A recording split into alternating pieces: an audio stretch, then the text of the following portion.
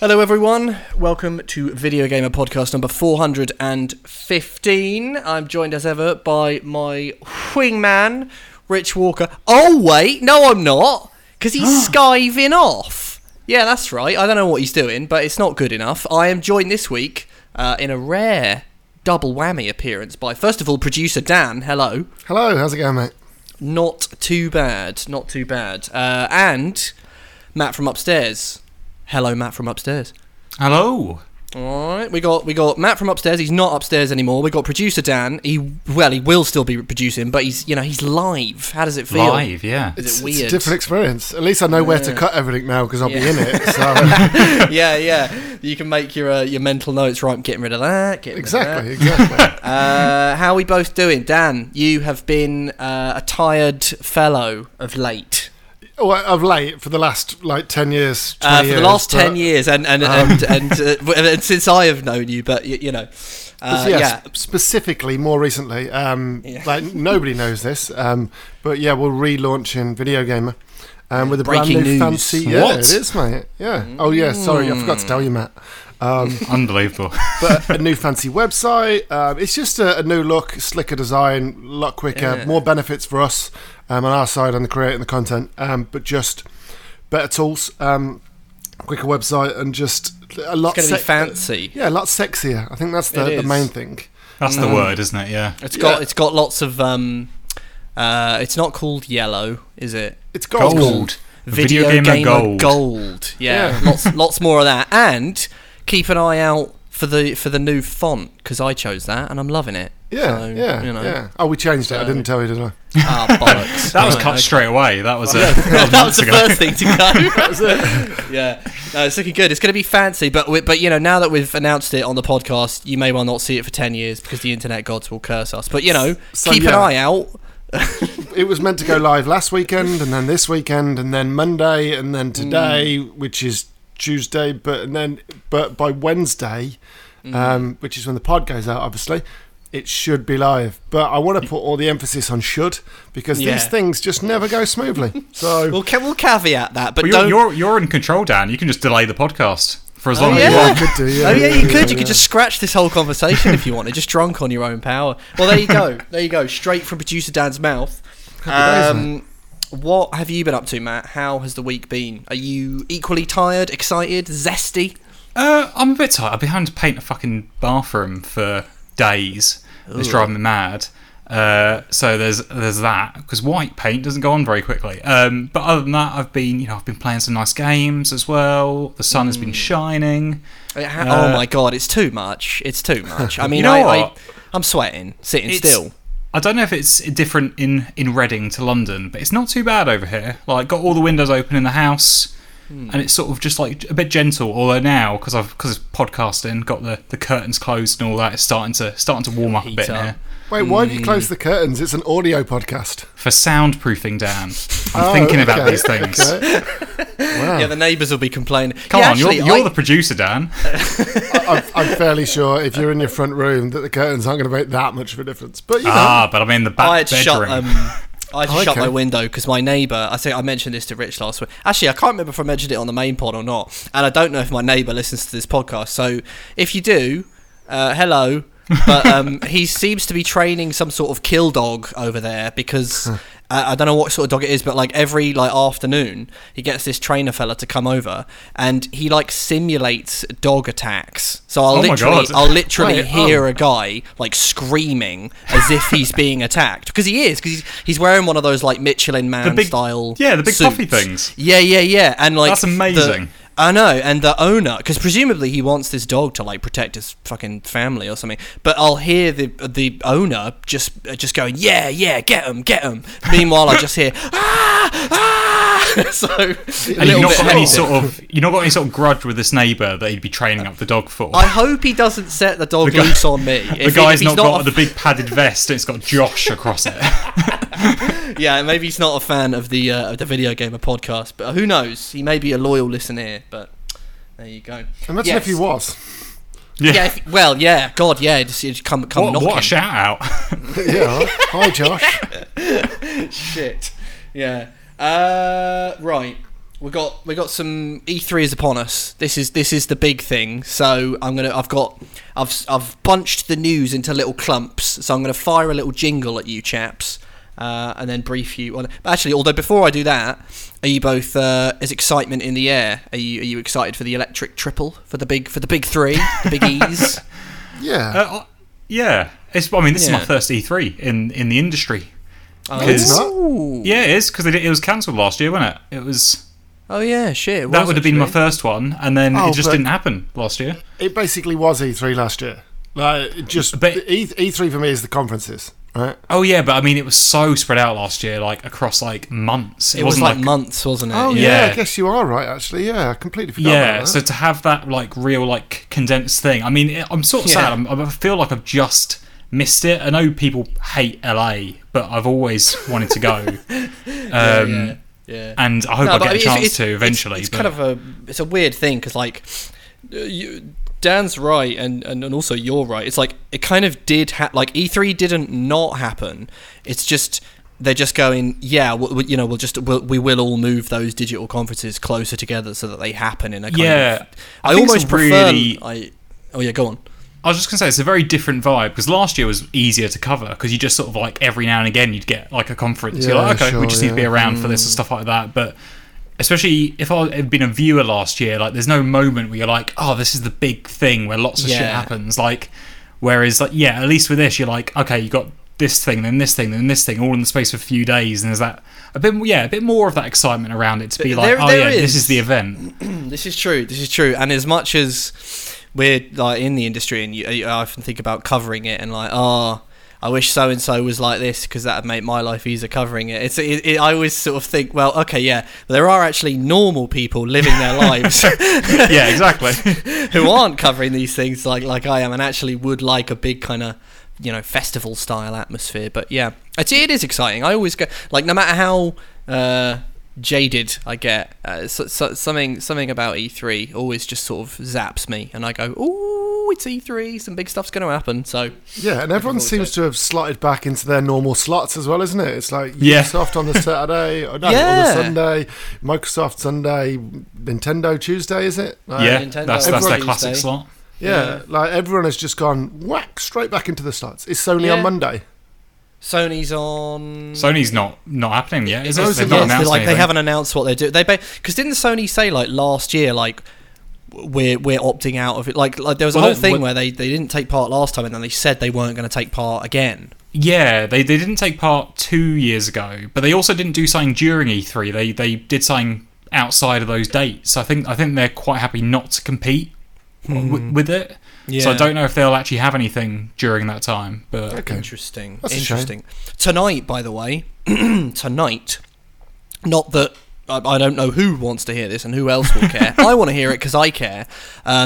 There's a conference tonight on the Playdate. The Playdate, I've been looking forward to.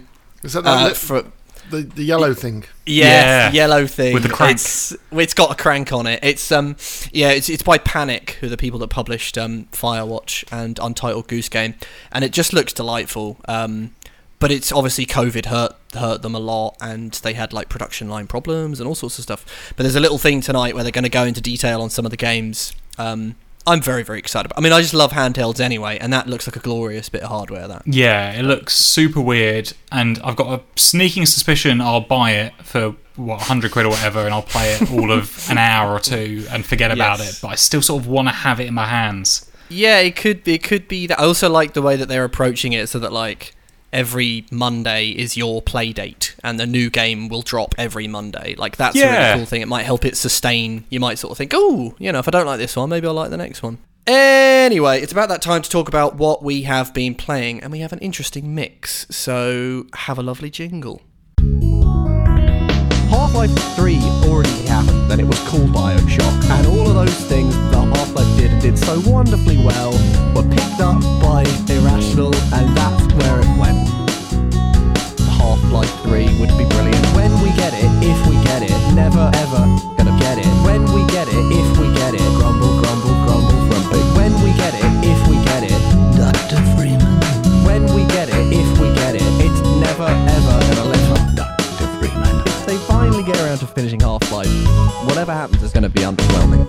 This week, the big thing is Ratchet & Clank Rift Apart. Actually, it's not it's an ampersand, which is just the word and. So, for people that don't know, if you see an ampersand, it doesn't mean like ghosts, goblins. That would have to be an apostrophe N. This is an ampersand, it's an and. Ratchet & Clank, : Rift Apart. Not a Rift Apart, or the Rift Apart, but simply Rift Apart. So just I one. have played it.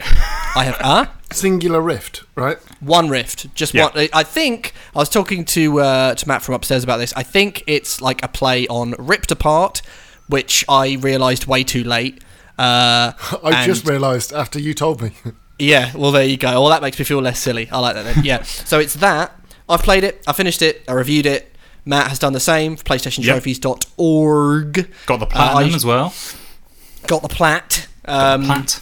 I have not got the plat. I'm like 96% complete on it, but I've not got that. However, I will set us up and get the ball rolling. It's a Ratchet & Clank game. Ratchet & Clank have an ongoing beef with a robotic fellow called Dr. Nefarious. True to his name, he's up to no good.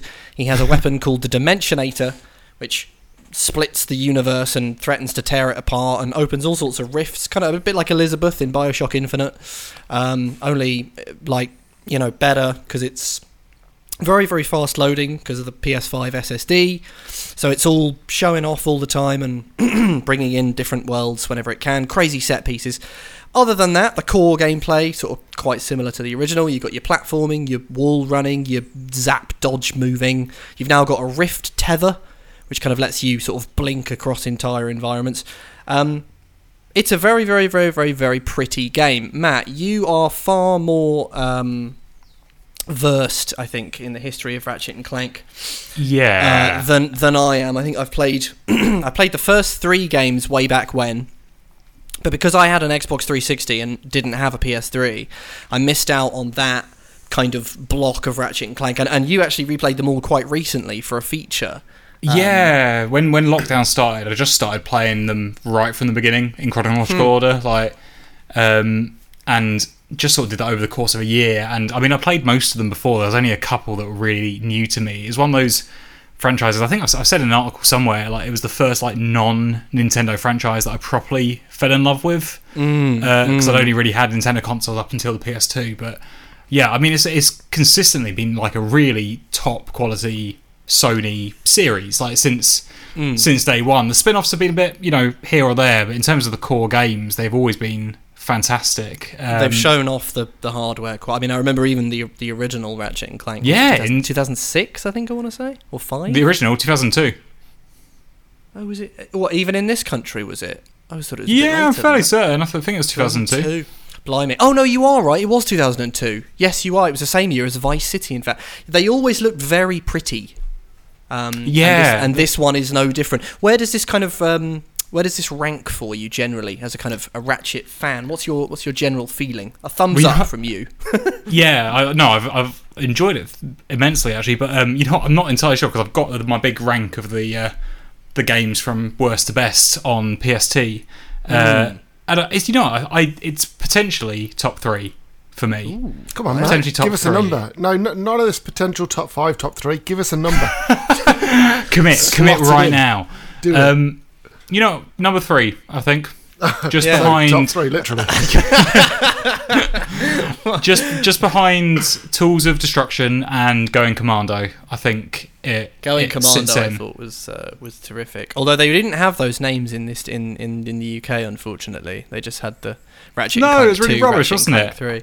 Yes. Although I believe they did then on the HD collection. They did have the subtitles when it was released here on the HD collection, I think. Possibly, but our collection was different. It didn't include Deadlocked and stuff. It was it was a weird one. But I've long been a fan of the Ratchet & Clank series. I sort of came into Rift Apart with like a mix of excitement and apprehension, because I didn't love the PS4 remake as much as a lot of other people did, and I wasn't sort of sure what direction they're taking it. But finished Rift Apart recently, and just bloody good game, and stunning, like you say, absolutely visually ridiculous at times. Yeah, it's one of the most. It's quite strange actually, because it's cartoon. The art direction is quite cartoony. You're obviously looking at, Lombaxes. There are a couple of human beings, I think. Actually, I don't know what Quark is. Is he? No, he's only got three fingers, doesn't he? So he's not. 3 fingers. Oh yeah, God, you're right. Yeah.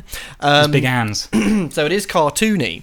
So it's not as though you're looking at like a Naughty Dog game where you can kind of visually gauge the fidelity of things and think, oh, that looks like a convincing human being. You're looking at a Lombax, which is a sort of fuzzy rat-like being. But even so, some of the environments are just ludicrous. Some of the most beautiful. I think the one that stood out in my head was Sargasso. So the plot sort of is the same as the Ratchet and Clank. The kind of sort of set up, the structure of the game is that you have a ship and you zap to different planets. That's pretty much always been the case, and each planet has a different kind of flavour and vibe. My favourite, I think, was Sargasso, and I remember because it's a sort of swampy, jungly planet with dinosaurs, basically. And when I first got there, I think it was like the first evening I had with the game. It's that old cliche. Oh, I had to stop and move the camera around. Yeah. And I very rarely actually do that with games. I think the last time I did it was with The Last of Us Part 2. But it was just ridiculous. I was just looking at the lighting, the way it moves through the trees. Coupled with the art direction, it might be one of the most... I want to lean into the hyperbole. One of the most astonishing games, just graphically, I think I've ever seen. Yeah, it's right up there.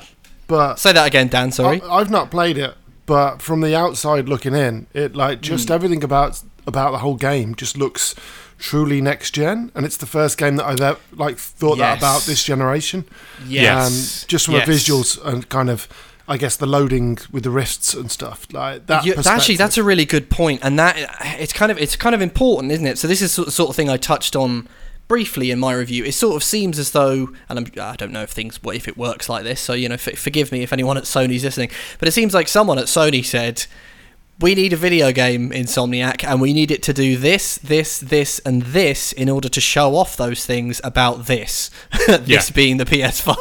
And it seems like Insomniac went, okay, ridiculous loading, sure, okay, DualSense stuff, right, gotcha, load of gadgets, load of weapons. It just seems like they just hit every box and went, okay, pretty much like Dan said, it's the kind of first game where I thought, oh, okay, this is what your PlayStation 5 could do. Well, I had that feeling with Astro's Playroom, but that was more bound up in the controller, just visually to look at. Yeah. This might be the first game where I thought, oh God, yeah, you can't do that on a. And the Rift stuff is, like Dan says, that is super impressive, and it's all the next gen SSD and things. And it's a weird one because I don't know that it's impossible that a game could have pulled off something that looked like that. Do you know what I mean? Like there's trickery. There are are tricks and stuff, don't they? But the way that it does work is impressive in a way that I've never seen something before. And like all the trailers and stuff, they show off the bits where you're grind railing and then jumping on the back of something and flying through different rifts and things. But the one that I found really impressive is that when you're on like individual planets, there's just these little rifts, and you open them up and they take you to pocket dimensions, and you just sort of stand there and you move the camera around, and the world inside the rift moves and loads with it, and then you walk around the back of it and it's not there, and it's something weirdly, it's like the TARDIS from Doctor Who. I kept sort of walking in and walking out and being like, it's bigger in the inside. Like there was a real weird next gen magic to that I found really impressive. And I agree. Yeah, in fact, actually, a friend of mine remarked. I was my flatmate who saw me play just today actually was saying that. It kind of fulfills the promise of, like, do you remember in BioShock Infinite when the pre-release stuff, wasn't it? Yeah, lots of that, and then in the game you'd get those kind of wavery portals, and you'd see the other area that was on the but it was just like a .jpeg that kind of just it was shit, wasn't it?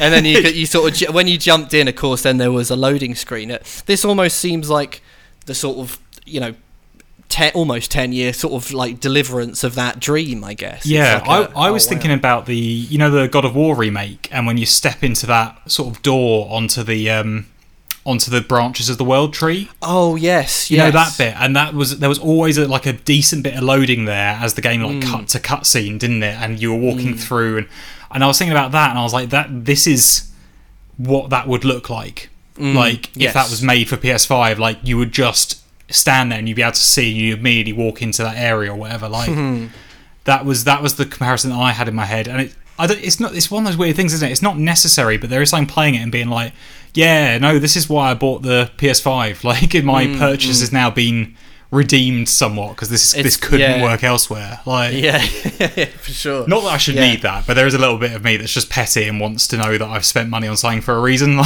yeah, for sure. And it does show off. I think kind of what you need it to show off. What's interesting, I think, is underneath that. I do have sort of some reservations with the game. I suppose they're not massive reservations, but I do miss. The sort of the tone and the humour of a lot of the older games, because they were quite. I mean, in America they were sort of like T for teen. I think they were probably like 7+ here or something like that, just much like this one is. Yeah. But they used to be just an ever so slightly irreverent, sort of snarky kind of. You hesitate to use the word dark, but kind of a cheeky sense of humour.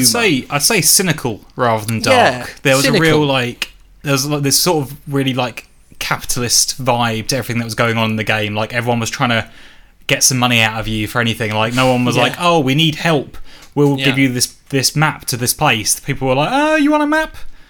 Just give me some money and maybe you'll get a map. There was a real sort of a real like early noughties, late 90s cynicism to it that wasn't so much an edge, but there was something there, and that has disappeared recently. I mean, it was most noticeable in the 2016 remake, because that changed so much of that story to be this weird budget Avengers thing going on there, for sure, as opposed to the weird story of the first game. But and it's a lot. It reminded me a lot of the Outer Worlds. It was a sort of similar humour to that sort of like corporate cynicism of like, we're a corporation and we want to extort you. And, It's an interesting little hook. This one is very much. It's interesting you bring up Marvel as well, because it's a. I do think that's relevant here. It's one of the things that I sort of touched on. It's very. I think Sony is kind of consciously trying to sort of position itself as a sort of MC Marvel Studios kind of jugger. It's there when you boot it up and you see the PlayStation Studios logo. It's a little bit like and with this, I sort of thought like it's that very family friendly, very warm humour with not a spot of sort of cynicism on it. It's very very light. And sort of playful, and that's absolutely fine. I personally, it's just a taste thing, really, because I am a fan of those older games, and I do sort of, and I think that probably is gone forever. But I was very conscious throughout of a kind of like just an awareness of, this is clearly the studio that made Spider-Man. There's a few things in the hover boots are very sort of Iron Man. When you reach your full speed on the hover boots, and you see Ratchet kind of like soaring across like Iron Man. I sort of thought it's almost like they're kind of thumbing their nose at Eidos Montreal, going, "We could do it better than you." You know what? I wouldn't say that they wouldn't as well. The work they've done on Spider-Man and stuff. But it's funny you bring up the MCU as well, though, because there is some really cool stuff in Rift Apart as well, which I didn't mention in my review, but I mean, they've been talking about it on the Ratchet & Clank Twitter account now, so I think it's out in the open. The Easter eggs you're talking about. Yeah, there's some really, really cool PlayStation Easter eggs to like classic games and modern games and stuff. And they've been showing off on Twitter the Rhino, which is always the big gun that you get in every Ratchet & Clank game. Yes. They all do something different, and this one opens up a portal and brings down something, and I mean 90% of the time you'll just get like a crate and it will drop on the enemy and do an explosion. But like every now and again you'll get like a dinosaur from Horizon Zero Dawn, or that's really, really cool. Or was it like Jak and Daxter fall out at one point, and then when it's something special from another game, they stay and do a little pose before disappearing. That's really great. And I've had Jak and Daxter, I've had Sly Cooper pop out. I saw they advertised that something from Sunset Overdrive is there as well, which is obviously an Xbox game. Like, well, I suppose there was that news item recently. That exactly. But are they doing some sort of definitive edition of that or something? I think basically they're bringing that to It's PlayStation. probably I coming to imagine, PlayStation at some point. Yeah. Yeah. I'd play that. No, again. you're totally right. That kind of Sorry, Dan. I'd definitely play Sunset Overdrive again. Yeah, I would as well. Yeah, for sure. Yeah, I've not played that in ages. I remember thinking it was like pretty good, that game. I know some people really like Sunset Overdrive. I loved it. Yeah, it's their best game. Well, it probably was before Spider-Man, actually. Yeah. So, yeah. How many Ratchet and Clank games you played, Dan? 0. Zero. I was going to ask you actually, because you know what, it's funny because I sort of thought before we came on, I was like, I wonder I don't think I've ever asked you your general stance on sort of platformers, Dan. Are you? Because I know you're sort of Mr. RPG. Yeah, I hate them. He does. he hates Astrobot. He hates Mario Odyssey. Honestly, I did hate Mario Odyssey, so yeah. Wow. Yeah. Well, okay, Wow. Hate's probably strong. I was just like, this isn't as good as everyone's saying. Okay, I see. So you've not tried. You're not tempted by Ratchet, no? No, I'll Ratchet for sure. I'll play. It's a bit more of a shooter anyway, isn't it? And this is just visually, just the things they're doing, like I was saying earlier on about the rifts and everything looks really next gen. I'm in that early next gen phase where everything's shiny, and I'm like, oh, I've got to try that. Yeah. Yeah, definitely. Yeah, you've actually just touched on the next point that I was kind of. This Rift Apart, it is a platformer, but it is a lot less platforming than there was once upon a time. It tends to be a lot of the time a shooter with all the fancy weapons, just a sort of third-person dodging, ducking shooter. And then there are sort of large segments where you're on rails, or you've got the hover boots and you're zooming across huge sort of open kind of non-linear spaces and stuff like that. How do you kind of feel about that, Matt? I mean, did you respond to it quite well? I'm talking about wall running, with tethers. I think the new platforming stuff they added is really good. Like the dash that they added, which is a really clever feature because it works. It's a perfect like combat thing for a third-person shooter. It's a dodge roll, isn't it, for all intents and purposes? But it'll also fly you over a gap, so it functions for platform that way. That works really well. The wall running is really good actually because I remember seeing it and being like, ugh, another game like this because Crash 4 does that, doesn't it? It does. And I didn't really enjoy it in Crash 4. It didn't feel like a necessary thing. But here, with the speed that sort of Ratchet & Clank moves at with its platforming, and when you, especially there's some segments where you're jumping from like a grind rail onto those and back again, and it feels really fluid and it looks fantastic as well. It makes platforming a bit of a spectacle. But those sort of like the more sort of slow, methodical platforming of maybe the early Ratchet & Clank days is sort of gone. And I did miss it, but it's a weird one. I did miss it, but I think I accepted it quite early on. And I think there was still a little bit more of it than I was expecting there to be. Yes. But when it came to... I mean, there was a point, I said about this in my review, there's a funny point early in the game where they sort of take you through a bit of a tutorial of the platforming. And there's a bit with a nice wall jump section, which anyone played a Ratchet & Clank will know. There's just a section where you have to do a wall jump up. I was like, oh, okay, cool, classic bit of Ratchet & Clank thing. Couldn't tell you another time that came up in the rest of the game, and I'm like, oh, okay. That's strange. Yeah, for sure. Like, it might have come up once or twice, but it just wasn't a major mechanic. And they obviously didn't cut it out, but it also wasn't ever really used. And you do find yourself mostly in combat. And I think they've really improved the combat. Like, I'd be more annoyed if they hadn't made the combat better here than in previous games. But with the dodge and they've really put a thought into where you're fighting as well, the arenas. Like, the maneuverability now to the rifts that you can sort of grab onto and teleport to, and you get dragged through, which is a nice, cool visual effect.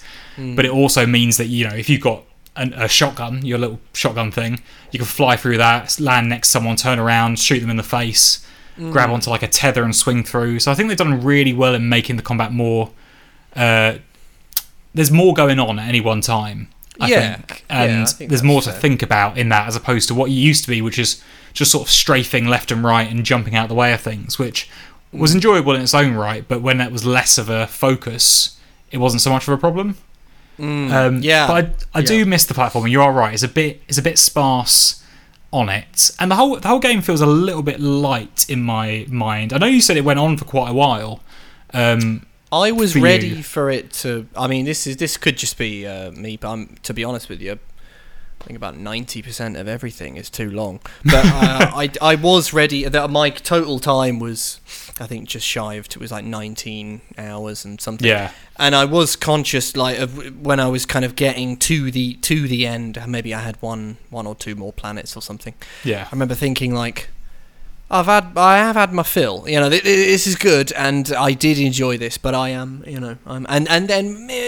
it's not much. I wouldn't to be, it's not like I take a bloody axe to it or anything. It's like I could sand off the back end a little bit. Yeah. And I say that I did do all of the extra stuff as well, so I'm a glutton for it. Clearly, I did do all of the, secondary objectives and sort of hunting things out. But no, I think you're right. I think for every kind of fan of the series as it was, Insomniac has done good, to add other things in. If something isn't quite the same as you remember it, or it doesn't quite, deliver on what you used to love, the chances are that there will be 2 or 3, brand new things that are a really fun time. The rifts, the rails, the wall running, what have you. I think as much as, like, because I know you say you're not hugely indebted to the series, but you're quite a big fan of the original trilogy. The original trilogy I very much enjoyed. Yeah. And you've got a real attachment to that, and so do I. And I think for the majority of people, they're not as hyper-focused on what Ratchet & Clank is. And I think for a lot of people... Absolutely. A lot of people will play this game and be like, well, it's almost exactly the same. And for me, I'm looking at every small change and being like, oh, that's a bit different. Oh, that's a bit different. But I think most people will be surprised almost how much the core sort of formula that's there hasn't changed in nearly 20 years, and it still works and it's still really fun. And it's not. I mean, when we were getting like a Ratchet & Clank game every other year, which we were at one point, it maybe got a bit tired. But if this keeps up and we get one every 5 years or so, like, I don't think they need to change too much. They just need to make a really good game each time, and I'd happily come back. Like, as would I, and I think, I've had my fill for a little while. If they sort of came out with something else in sort of 3-4 years, I'd absolutely bloody welcome it. If it ain't broke, don't fix it. Yeah, exactly. Do more of it. Add a bit of spice, maybe here and there, but don't go mental. Chill out. Just chillax. Come on, guys. Just keep calm. Insomniac, chill out. What are you doing? If you're listening to this, chill. Just calm down, please. For God's sake. And now it's time to hear from Producer Dan, because Producer Dan, you've been playing Days Gone, which is a friend of the podcast. We like a bit of Days Gone around here. A game that I think was unfairly maligned. I understand some people's criticisms of it, but what do you make of it? I mean, are you having fun? I am genuinely really enjoying it, but I can see from both sides. I can see where everyone's like, "Oh, this is pretty good," but some of it is just like really bad as well. Like the writing in the script is just, it's atrocious. There are some strange performances. It seems like at some points they did. I don't know what direction was being given to Sam Witwer, but like some of his lines, he seems to just sort of shout them in a quiet room. Yeah. And you're like, well, did you mean to record this line for when you were on the motorbike? Because you're just shouting in a quiet room. I'll tell you what, it reminds me. There was a clip going around recently, and I can't think what it was, but you can tell it was so edited. Oh, it was the Loki show. Have you seen the tweet? From no, Disney. I've not seen that. No, with the spin-off Disney Plus. No, I haven't. Yeah, so it's I think it's Woody Harrelson's in it, right? So right. They did a minute clip of him, and at the intro, you can tell that they picked out words from various different sentences to put together into one sentence. That's what Deacon St. John said. That is exactly what it is. It's like, oh shit, we need him to say this, but he didn't say it in the booth. But we've got one from here when he was shouting it, so let's just put that in. No one will notice. It's a 40-hour game. It was Owen Wilson, yes, sorry.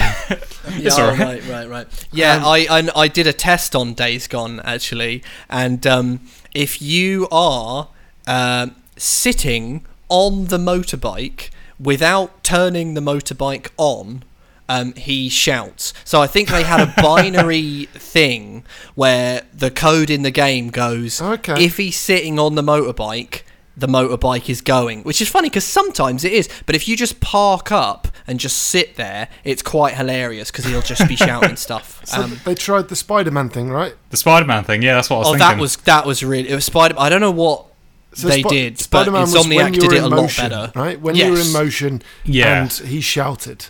Because obviously he's got to speak above the wind and everything. Yes, they did that, That was so well. good, wasn't it? Yeah. Yeah. Insomniac are great. Let's go back. You are right, though. It does feel like they tried to do that, but then were just Yeah. like, they didn't think of every eventuality. They were just like, Yes. if he's on the bike, who's going to just be sat on the bike? Like, Who's going to park up and not be gunning it? Yeah. mate, Yeah, no, and you're also, right. You're right. And I just noticed this thing about it as well, that Yeah. it's really odd that you'll get on the bike and then everyone will phone you in a row. And it's like, he'll be, and it's just weird. And it's as if, right? It's as Is if that like they- GTA 4 style? Yes, but weirder because you'll have literally come out of a cutscene with somebody, left their encampment, got on the bike, and they'll be like, "Yeah, not seen you in ages." Yeah, and it's like, what? That's odd. That is weird. But like from a gameplay perspective, the game is very fun. It's got great mechanics, and you can't really fault it like that. Like just going, it's like a checklist game with the open world. Like a really well done.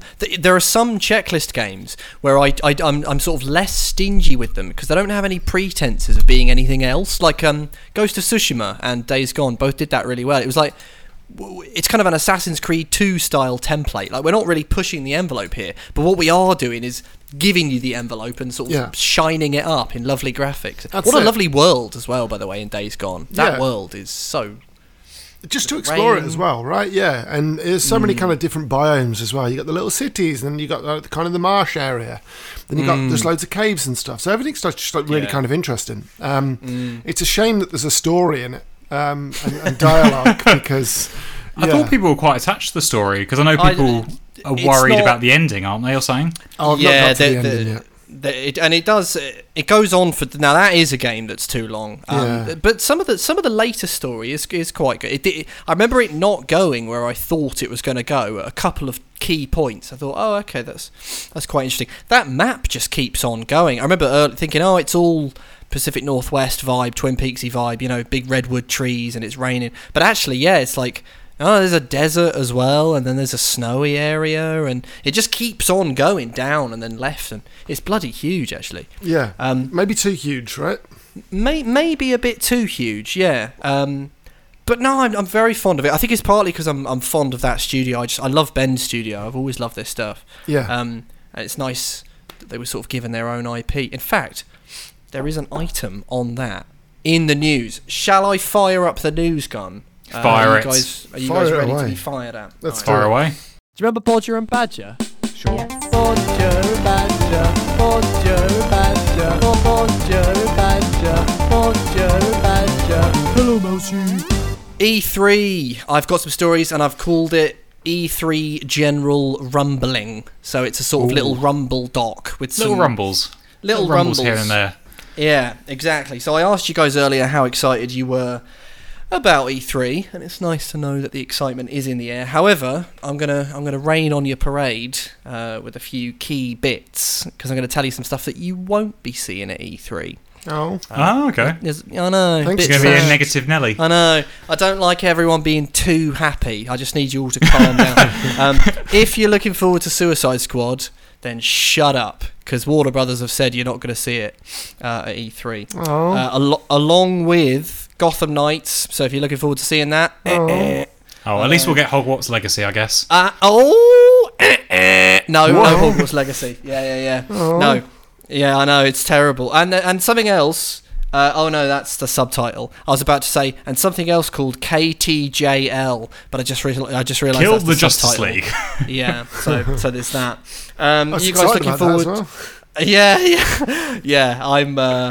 I'm kind of excited. I'm kind of allowing myself to warm up to the idea of Suicide Squad. When that trailer dropped, I was like, no thanks. I mean, It's it's been Rocksteady so though, long right? since Rocksteady did something. Exactly, and that's what brings me. That's round. enough, It's like, isn't it? Like, it is that studio. I'll play anything that studio does, and also it's Metropolis as well. So I will. There will be some nerdy stuff that grabs me about that game for sure. It's just I really didn't like that Suicide Squad movie, and I feel for them because it was in development before that movie actually came out. Yeah. So anyway, are you guys excited about Dead Island 2, Time Splitters, Saints Row, or Metro? All of them. I would love to see them all at E3 this year. It'd be your best E3, do you reckon? If at least one of them's at E3, I'll be happy, but otherwise devastated. Yeah, just one. That's all we want. All you need is one. We ain't getting shit because none of them are turning up. Deep Silver says no. To be honest, the Time Splitters one's not surprising, is it? No, considering. I mean, it was like last week and they went, yeah, we're doing it. Yeah, so, we just started the studio. We'll see you in like 5 years. I'll tell you what is though, like, Dead Island is surprising. Oh, is it? That actually that game's never coming out. We saw it, right? It's never coming out. Maybe it's with Dan Buster, who actually were the studio that the people that made Time Splitters became. Free Dan Radical. Buster. Oh, it is, isn't it? It's old Free Radical, It was Free Radical, and then it was Crytek UK, and now it's Dan Buster. But they're obviously reforming Free Radical with Steve Ellis and David Doak. But not so a different Free Radical, right? Because... Well, it's the key. So it's David Doak and Steve Ellis were the original founders. Yeah. Whether or not, I remember...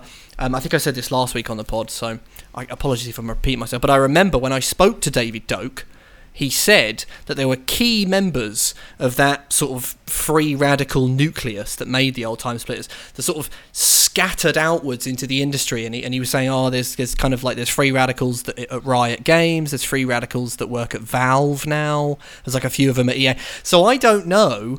I know they've got those two founding members. I don't know if those people are going to go headhunting. I mean, maybe they will. Maybe they'll try and... They'll try and twist them back. It's going to be like what Playtonic did. Like, over time, they slowly just acquired more and more ex-Rare employees. Like, I reckon it'll be the same with this. Yeah, but then Yooka-Laylee wasn't that good, so... No, but the Impossible Lair was genuinely very good. Oh, it's funny you say that. I just bought the Impossible Lair for £6 in a Switch sale. Because Rich said... that whilst Yooka-Laylee was rubbish, Impossible Lair was just like really good. Yeah, really decent. Like just a level below like the really good Donkey Kong Country games. Yes, like it's not quite Tropical Freeze, but it's just a level below that. Still a platformer. But it's a platformer, so Dan is not interested. So none rubbish. of you won't be getting any of that. What you will be getting is I'll caveat that by saying it's rumoured, but a Borderlands Tiny Tina spin-off.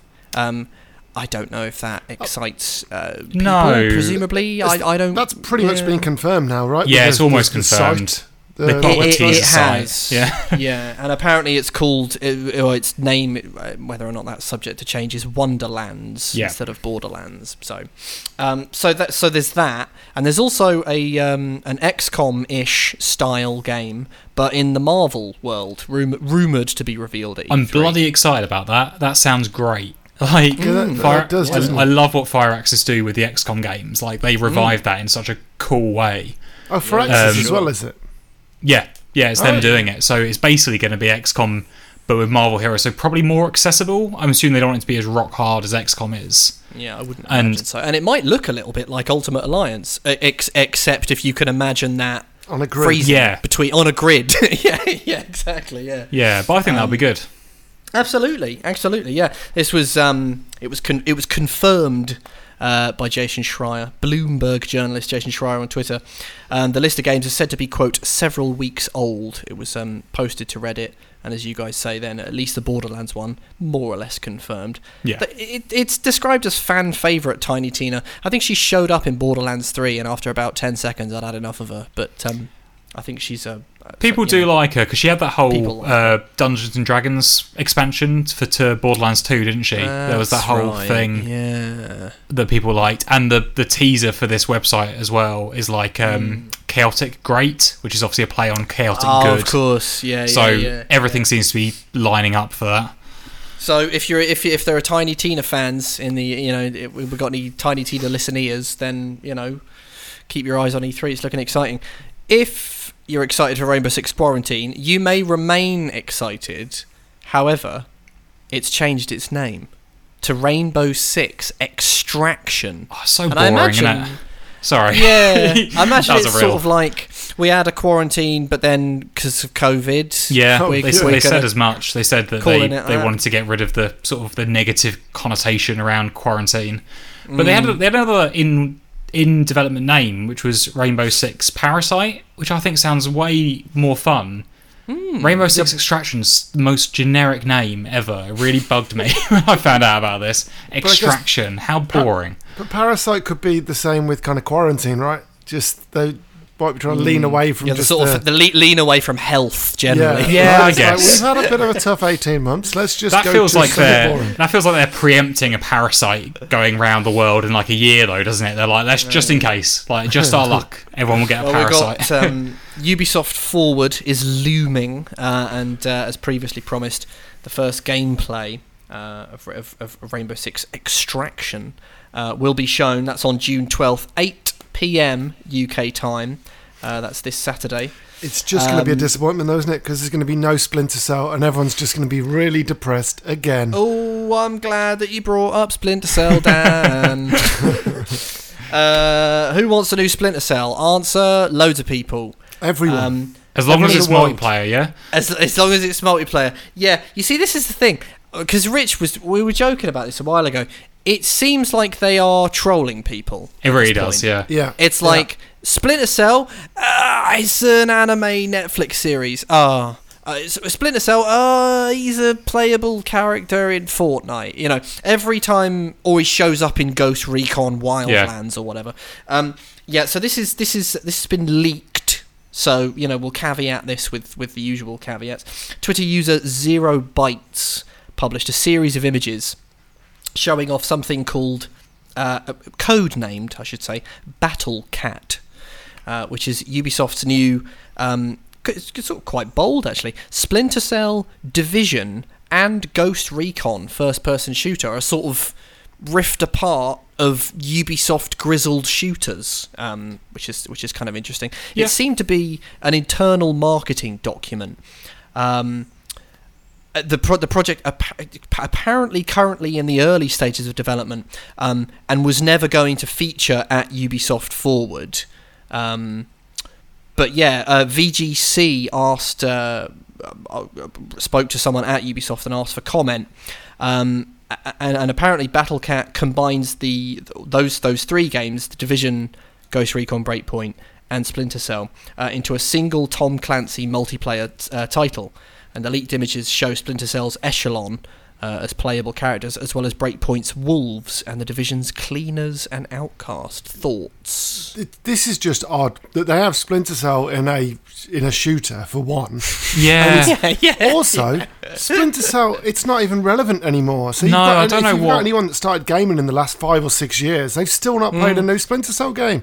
So what is the point in having Splinter Cell in there? Yeah, And they're gonna play it, and they're not gonna. As you say, it's weird because the whole point of Sam Fisher's existence is that he doesn't go in guns blazing. You'll never see him. You know, it's awkward to me, and I mean, I think at the end of the day, Ubisoft knows that the most it ever seems to sell is about 3 million copies. I think that's the record for any Splinter Cell. It doesn't set the world alight. It does make them profit, however, but I'm sure that the high ups at Ubisoft will say, yes, but it doesn't make us enough profit. It doesn't make us compound profit, and it doesn't make us ongoing profit. Ergo, we're not going to invest in it. And that is sad. It is sad. It's weird to me as well that they keep throwing him in, because I've seen other people speculate that it might be that they're trying to build up Splinter Cell before releasing a new game. But in these games, is he iconic enough that someone's going to be like, oh, I recognise that guy from the multiplayer game I'm playing? Do you know what I mean? Like, it's not like when you throw like bloody someone big in Smash Brothers and they look mental compared to everyone else, and you're like, oh, and this is also the game they're in. Watch how he turns up in Smash Brothers, choking Mario out. Yeah, I don't know. I mean, but it's an interesting one. I and it's one of those ones where I feel. Of course I'll play it. I'll play anything that I can get my hands on. But it does sort of make me go, oh, it's just sort of.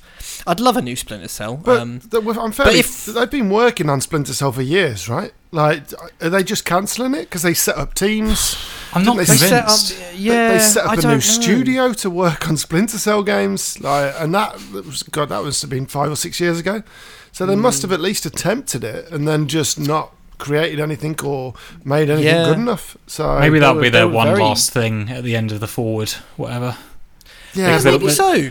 But every year we say this, don't we? Oh, wouldn't it be amazing every if that single one last year, thing was Splinter Cell?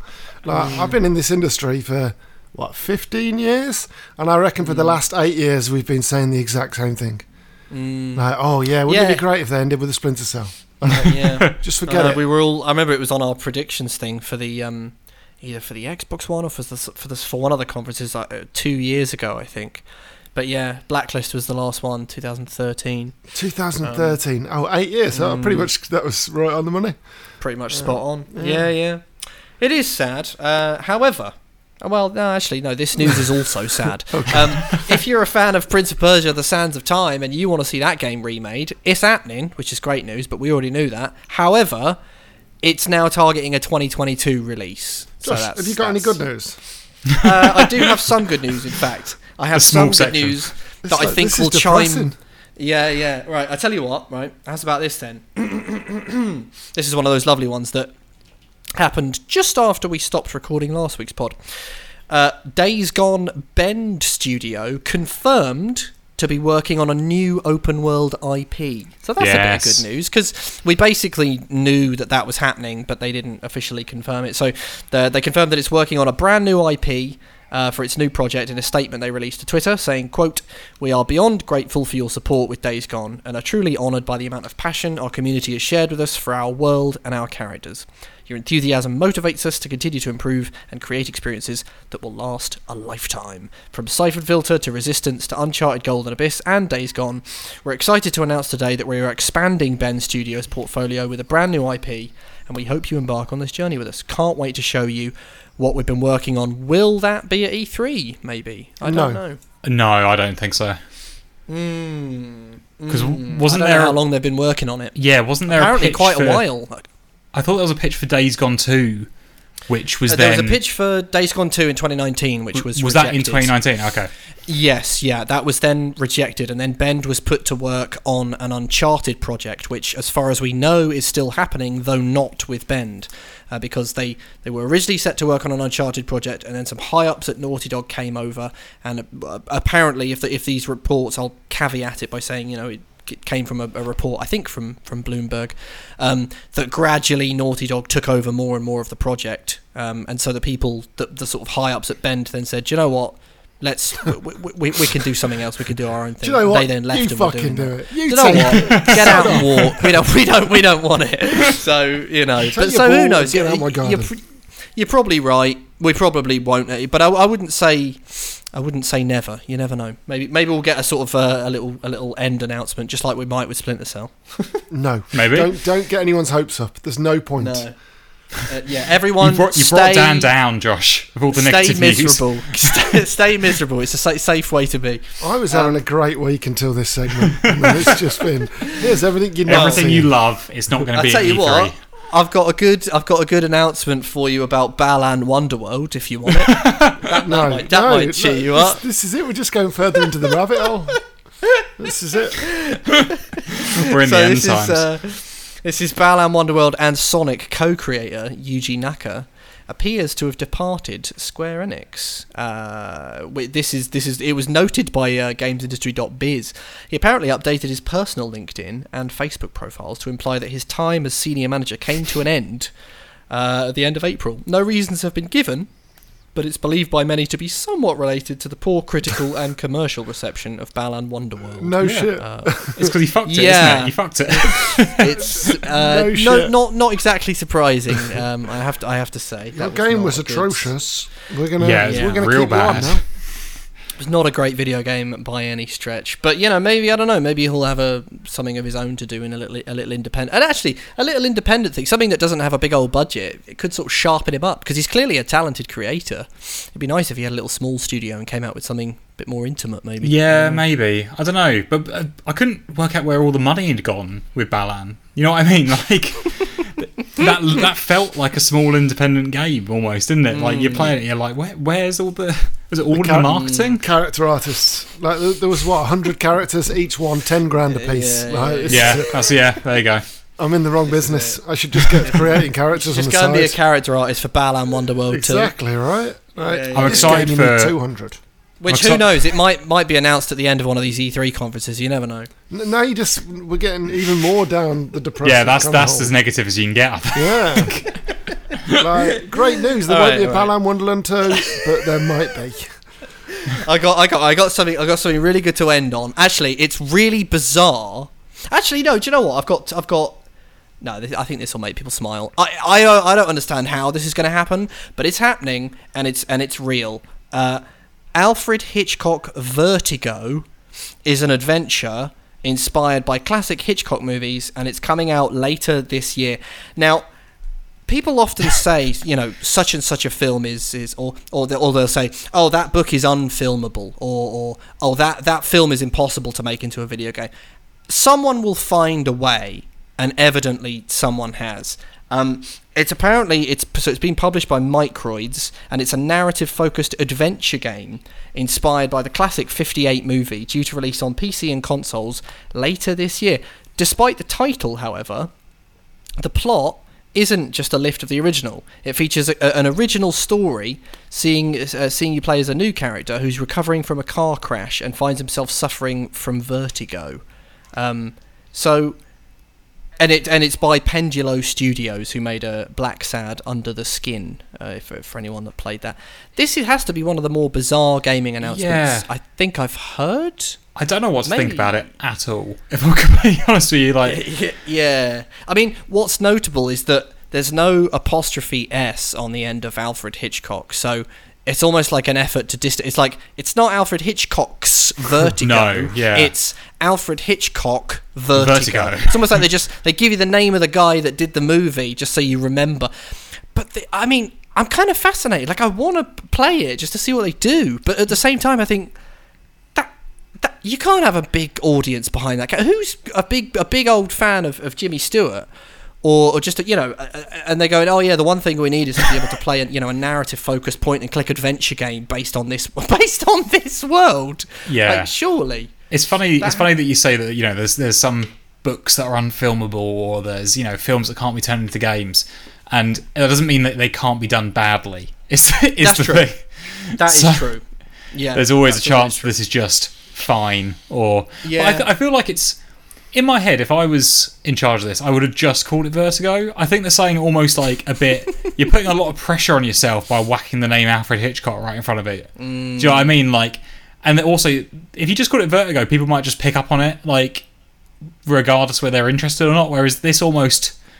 I'm not a big cinephile, and I saw that, and I sort of almost ignored it. I was like, oh, okay, this is something that I won't be interested in then. I don't know why. Like, yeah, it's either they make a thing that might appeal to lots of people, but then the people might not realize it's from an old movie, and that might be a good thing. And then at the same time, it's like, yeah, but we want to call it that so people know it's from the movie, and then you might alienate another group of people. Either way, very bizarre. I'm kind of fascinated with it. I'm going to watch it through a telescope from a distance to see what happens, and maybe play it. Anyway, are you guys ready to step up to the gauntlet and square off and beat each other to death for the sake of supremacy on the quiz? Of course. Yeah, sure, every damn week. Why not? Okay, alright, well, are you guys ready? I personify a place, it's a video game setting. Do we need the rules at this point? I read out a number of clues as this personified setting.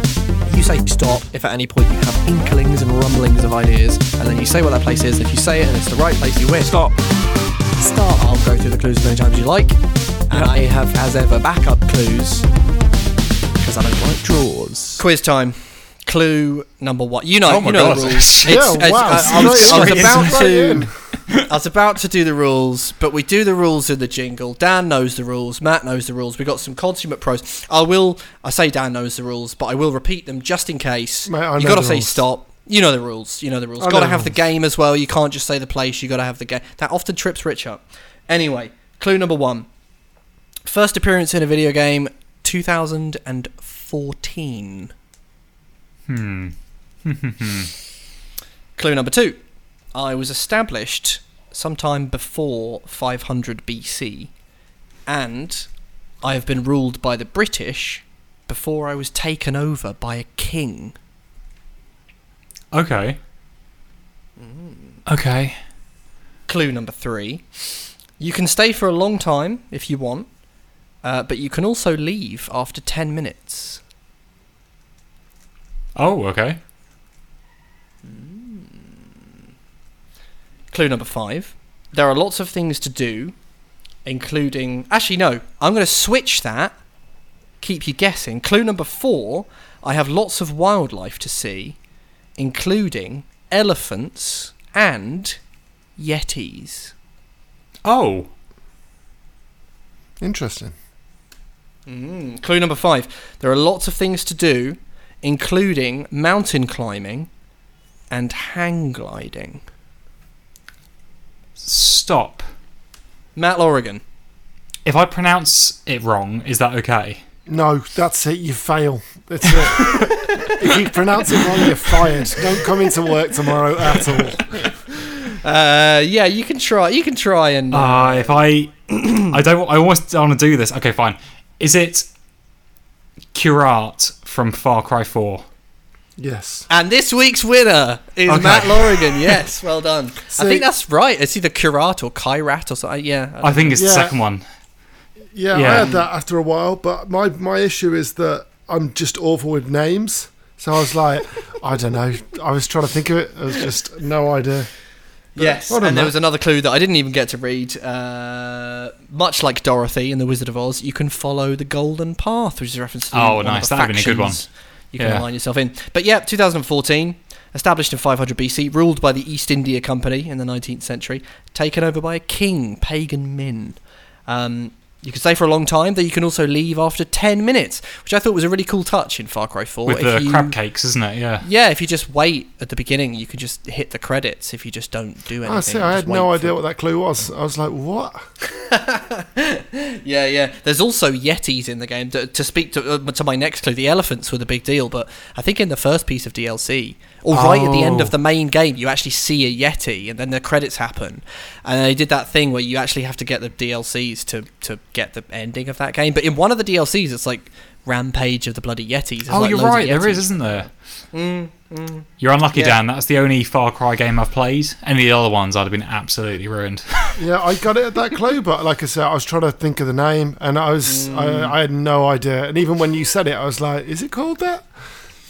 Yeah. I knew you got the right game. Kyrat. Yeah. Yeah, good stuff. That was, I think, the last Far Cry. I didn't play Far Cry 5. 5 was, I five played- was no. decent. Did you played play Primal? Yeah. I played Primal. That came after 4, didn't it? Yeah, Yeah, I it think did. Primal was the last one. I didn't play 5, and then I didn't play New Dawn? New Dawn, which was like a sort of standalone Lost Yeah. Legacy style Yeah. thing for 5. Very You should play- neon, you should wasn't play it? 5. 5's a good Do you game. like? Is it good? Yeah. All right. Nothing That was really also appeals to me sort about of- 5, though, I've got to say. 5 was they copped out a little bit with 5 when it was super political, and they were like, "Nah, this isn't political," and it's Oh, like yeah, right. they kind of just stepped away from the issue of Trumpland. They just did that again, didn't they, as well, with Far Cry 6? They had to release a statement being like, no, actually, it is political. Yeah, After because they saying did, it wasn't again. this is it. They did the exact same last time, but didn't U-turn. So this time they have actually U-turned. But I feel like it didn't make any difference with the last game. They leaned into it with the marketing, but the actual game itself just didn't lean into it at all. It was just like, I think that they're quite happy to lead. Like, I think for them, or it seems to me that sort of any kind of controversy is just good for them because it just gets people talking about. If they wind people up, it's still good for Ubisoft. Yeah. They're probably happy to. It's not hurting their sales, is it? Rub some people the wrong way. It just gets people talking about it on social media. All of a sudden, it's trending, and you know. the worst thing you But, can do hey, is sit on the fence, and that's what they did last time. Yeah. Right, it's about that time that we hear from the listeners. Got some good stuff in. So have a jingle. I like a fat cat. I like a fat cat. Is it fat? Is it cat? Chonky cat. I like a fat cat. I like a fat cat. Is it fat?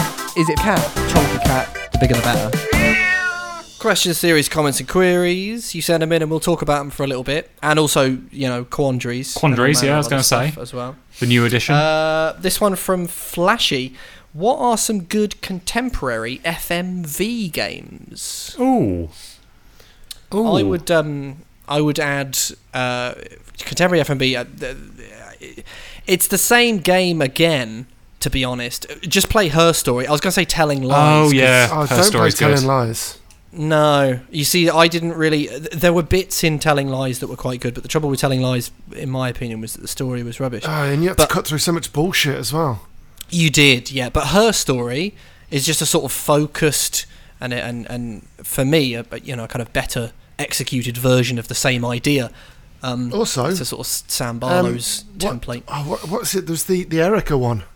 Erica, which was, yeah, with Holly Earl, who was in Skins, I think. That was I didn't play Erica. Was that like a PS4 thing? It was a PS4 thing. Yeah, it's it was like quite late in the day. No, I missed that one. It came to PS Plus, I think, didn't it? So I think it did. Oh yeah. Yes, I might have I claimed do used to play it, that. A lot of people really liked that one, actually. They did. It got a real sort of positive little updraft of people going, do you know what? Actually, that was just really good. Wales Interactive love a FMV, don't they? Like, but I'm not a huge. I mean, I reviewed the Complex when I first started. Oh, mate, they're throwaway though, right? They're the kind of it wasn't trash very good. B-movies. No, like, but if you go into them as kind of trash B movies. Yeah, to an extent, but even then I was a bit like, it was better when I was watching with Rhiannon. That was more fun, like watching as like a group and making decisions together and stuff, but they're not great. Although someone gave it that a 9 out of 10 and I was like, that's madness. Wait, what? Did they are they the ones that did The Bunker? Yes, they did The Bunker as well, yeah. Because that was also, but that's another FMV that's supposed to be quite good. Yeah. The Bunker, that's got its fans. I mean, it's not there very aren't many around, are there? But Wales Interactive seem to be the guys.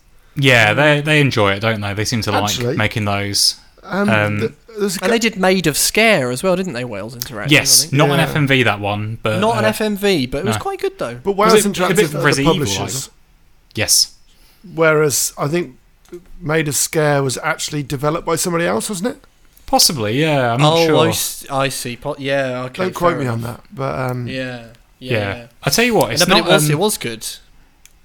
What? Which one? Sorry. Made of Scare? Yeah, I had like a soft spot for Made of Scare. I sort of thought, I mean, it had big problems, and it's not an FMV, but it is worth playing. There's that other thing, The Night Shift, if you guys remember that, which was like gangsters and that, right? Wait, that was Wales Interactive as well, wasn't it? That was, I think. Was it? Yeah. I feel like it was. In my head, they're all Wales Interactive. That's the problem. Yeah.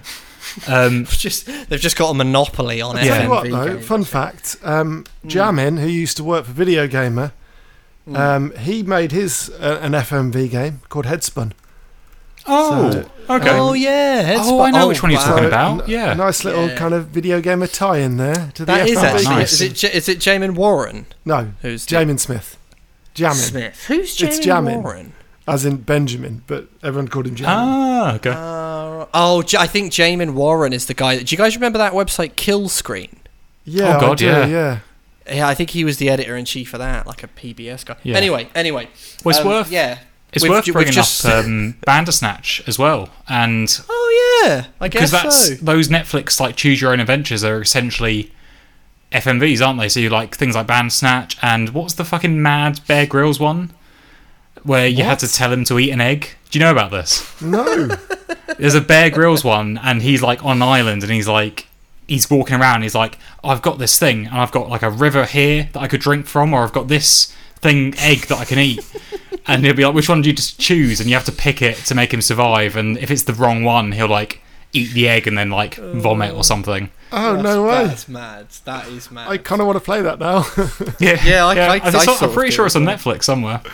Oh shit! I'm going to get a hold of that. But we have just named pretty much every FMV. Whether or not they're any good, Flashy, I don't know. But we have named all of them for you. The most interesting sounding, I guess, is Her Story, just because it did still put play very much at the forefront. Yeah. It was an FMV, but there was also a lot of sort of investigative stuff that you have to that you had to do. It wasn't all watching sort of thing. No. But yes, good luck in your FMV adventures. This from Joseph Murphy. My missus overheard me singing I Love Horses, Best of All the Animals, and now thinks I've gone mad, so thanks, Josh. You're very welcome, Joseph Murphy. Also, thoughts on Tim Tams. My brother lives in New Zealand and sends us some every Christmas. They are the biscuits of the gods. I have not had a Tim Tam, but they look a lot to me like the underrated Cadbury's snack bar, which I don't know if you guys have had. No, I've not had those. I've not had a Tim Tam either. A yellow and like purple wrapper. It's just called snack. You don't find them. They're kind of obscure. Like you won't. They're not everywhere. If you're lucky like me, you've got you find them in like little odd-off licenses here and there. They're really good. Super simple. Just biscuits, but like just contained in a thing of chocolate. But just fantastic. The texture on them's outrageous. Yeah, I remember them. In fact, actually, isn't it? It's shortcake and chocolate. I don't know if it's shortcake. Oh, you might be. Is it? Right. Oh, wait. It's a little sort of shortbready thing, completely surrounded by chocolate. That's it. And there's like so many sticks in a pack, right? Yeah, you get them in like little packlets of like 2 each. Yeah. No, I do know those. I remember them. I just didn't know that's what they were called, to be honest.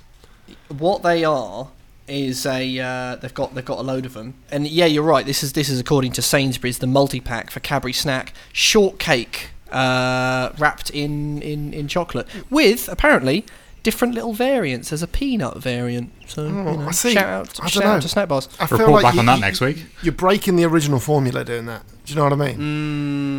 This is true. It's like this is true. All the Kit Kat variants aren't as good as the original Kit Kat. Oh, I mean, I don't know about that. Well, come on, name me one. The Kit Kat chunky peanut butter. No, you're wrong. The original Kit Kat is better. So you're wrong and you're fired. So no, that was like an objective. You're wrong, not subjective. Like objective. Apparently, fans are outraged because this is an article from 2017. Snack reduced its total number of shortcakes from 6 to 4, while keeping the price the same, and fans are not happy. Unbelievable. Very controversial. Everyone's getting screwed over this generation, aren't they? Yeah, like, Freddo's, like Freddo's, Snack, Toblerone, like everything's smaller. You're paying more for it. Like absolute bollocks. The world's such a shit place, and after all that, we're not even getting a Balan Wonderworld 2. So I know, we are. That's the problem. But who knows? Because we'll keep our eyes on E3 for the end of the conferences, and you never know. But yeah, Rich mentioned his Rich. If you're listening to this, and you quite possibly are. I will call on you next week because I know that Rich had a stance on the Tim Tam. Actually, looking at Tim Tams, they look a bit like penguins as well. People rave about them. Apparently, they're better than all the variants of them over here and stuff. It's 2 malted biscuits separated by a light chocolate cream filling and coated in a thin layer of textured chocolate. Nice, very nice. I mean, it sounds filthy, and I'm all for it. To be fair, this one from it doesn't sound that nice. I'll be honest. It's weird though, because some things just don't sound like they would be brilliant. Like if someone said, "Oh, what's a Twix?" and I just went, "Well, it's biscuit and then there's caramel on it and then there's some chocolate on it." It's a bit like, amazing. Oh, aren't there like 10 of them? Yeah, but there's nothing like a Twix. It's all in the mix. It's all in the mix. Are you left Twix or right Twix though, Josh? That's the important question. True.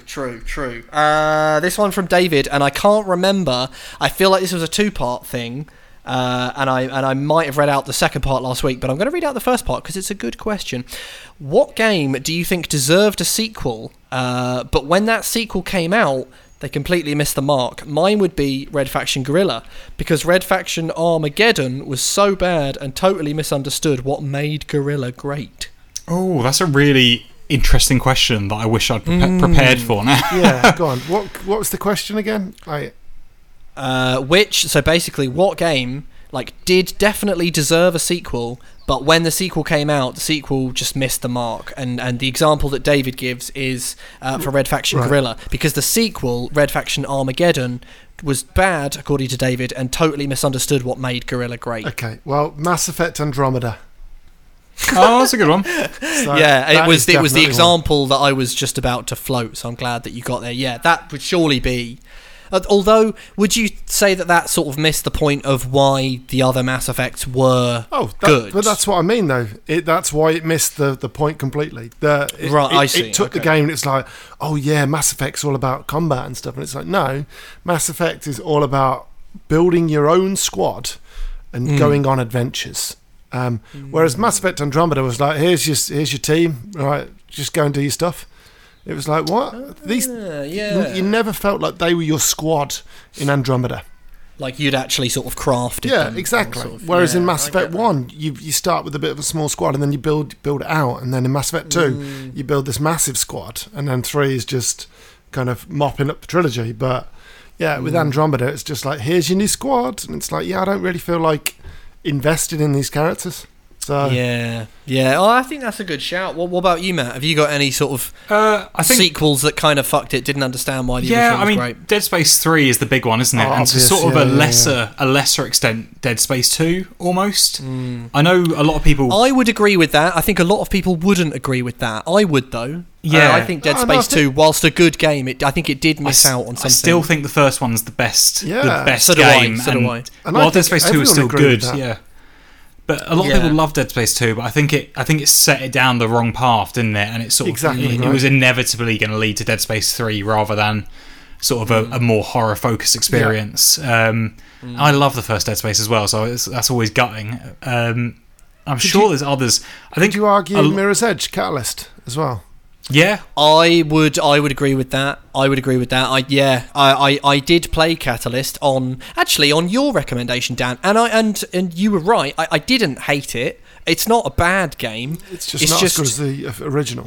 It's not as good, and it doesn't help that I played. They're both. I think they're both on Game Pass. Yeah, they're part are. Of EA Play, and that was how I played them. Which is, if you're after some Mirror's Edge action, get yourself on there because it's great just having them there. Although actually I bought Catalyst, so perhaps at that time it was only the original Mirror's Edge that was on there. Either way, it just missed. It totally missed the point for me. It's like and Catalyst. It was like why is this an open world and why are there sub-objectives? Like this isn't what the original was good for. And why is there so much combat? You know? Yeah. I think that's maybe the most potent example I can think of. Yeah. I think there's quite a few things where games that weren't open world. That went open world as well. I can't think of a specific one off the top of my head, but I think there's a lot of things like that where it's just it loses a bit of direction, and you're like, I agree. Okay, was this necessary? In fact, actually, I think a lot of people would argue. Well, the difference is that Jak 2 was so widely celebrated, but you could argue that anything after Grand Theft Auto 3, I remember seeing Jak 2 and thinking, oh my god, this is amazing. But when I replayed all those games a couple of years ago, I remember thinking, there is actually something to Jak 1 though. I still really just love the structure of that game as opposed to just it's an open world now, go and do some missions, you know. What about Splinter Cell Conviction? That is absolutely and Hitman Absolution. Yes, which 100%. Yeah. Because I always see Conviction and Absolution as kind of the same thing. It's kind of action now. We got a lot of nutty mark and execute stuff, and it's kind of not what 47 is or is about. And I think we were talking about this recently. They kind of screwed with the disguises on Absolution. They sort of made it so you have a bar that runs out, and you have to lift your collar up to people as you walk by them, and right. It was just a bit what is this? And there were hardly any sandboxes in Absolution as well. It was all just but the few sandboxes that they did have, there was some really good ones in there. Chinatown was amazing. Fantastic, yeah, that was really good, and that actually stuck in my mind as holy shit, this is what this can be. Yeah, absolutely. Absolutely. That was absolutely. Right, this last one, because we are again. Apologies to people if you didn't get your questions read out. I shall read it out next week. I'm getting through the pile. This one from Miles Hamer. He begins, "Hey sausages. How do, gents?" Yeah, it's good stuff. "Just listening to your lovely pod as usual." And then he says, "By usual, I mean weekly. I don't listen every day or anything. That would be weird." And then he says, "Though I have started saying nutty a lot," which is what Josh says. "I even say sometimes she's bloody loving it, like I'm a pod parrot." And then he says, "My kids are mystified and they're asking, why is everything nutty, Dad?" So, good stuff. Glad to be influencing your brain. You're a true influencer, and then he says, Josh. "Yeah, you're an influencer, Josh." "I'm an influencer. Yeah. Send me your cash. I'll be corrupt. I'll plug anything." Peanut butter. And then he says, "Anyway, Segu," which came up on last week's pod, which because I like to say Segu, Rich likes to say Sieg. Okay. He said in place of Segway. You sound so impressed. and he said, okay, sure. It's pronounced. He says it's pronounced like the short-lived Tosmobiles Segway, not Sieg or. We are aware of this, Miles, but I do appreciate the lesson. The vehicle's named after the word. Both take you from one place to the next, and it comes from the Italian, translated as "it follows." Now you know. You've been and then called he says, out, sorry. Josh. I've been called out. And now he says, sorry to be a knobby know-it-all. He says, I actually know very little and only recently discovered that Tony the Tiger says great because it's supposed to be a tiger growl. For years, I just thought he had a cute speech impediment. Love and shit, Miles Hamer. Well, there you go. Now you know. Did you get that, Matt and Dan? Did you realise that he was growling because he's a tiger? Oh, yeah, for sure. Yeah. It was a tiger. I can't even deny that on it. I can't even just like play along. Yeah. It's absolutely nutty that you didn't get that. Yeah. Hey. Yeah. Good stuff. Right, that'll just about do us. It's about that time of the week, that time of the pod. Don't go on Snapchat, don't go on Instagram. You can go on LinkedIn if you want, I don't care. Go on Twitter, at Joshy Wise, at RichieW82, but he's not here. He's not. So if you want to tweet at the people that are talking, then it's at, isn't it just at Matt Lorigan? How did you get away with that one? Because no one else has my name, so it's MATTLORRIGAN.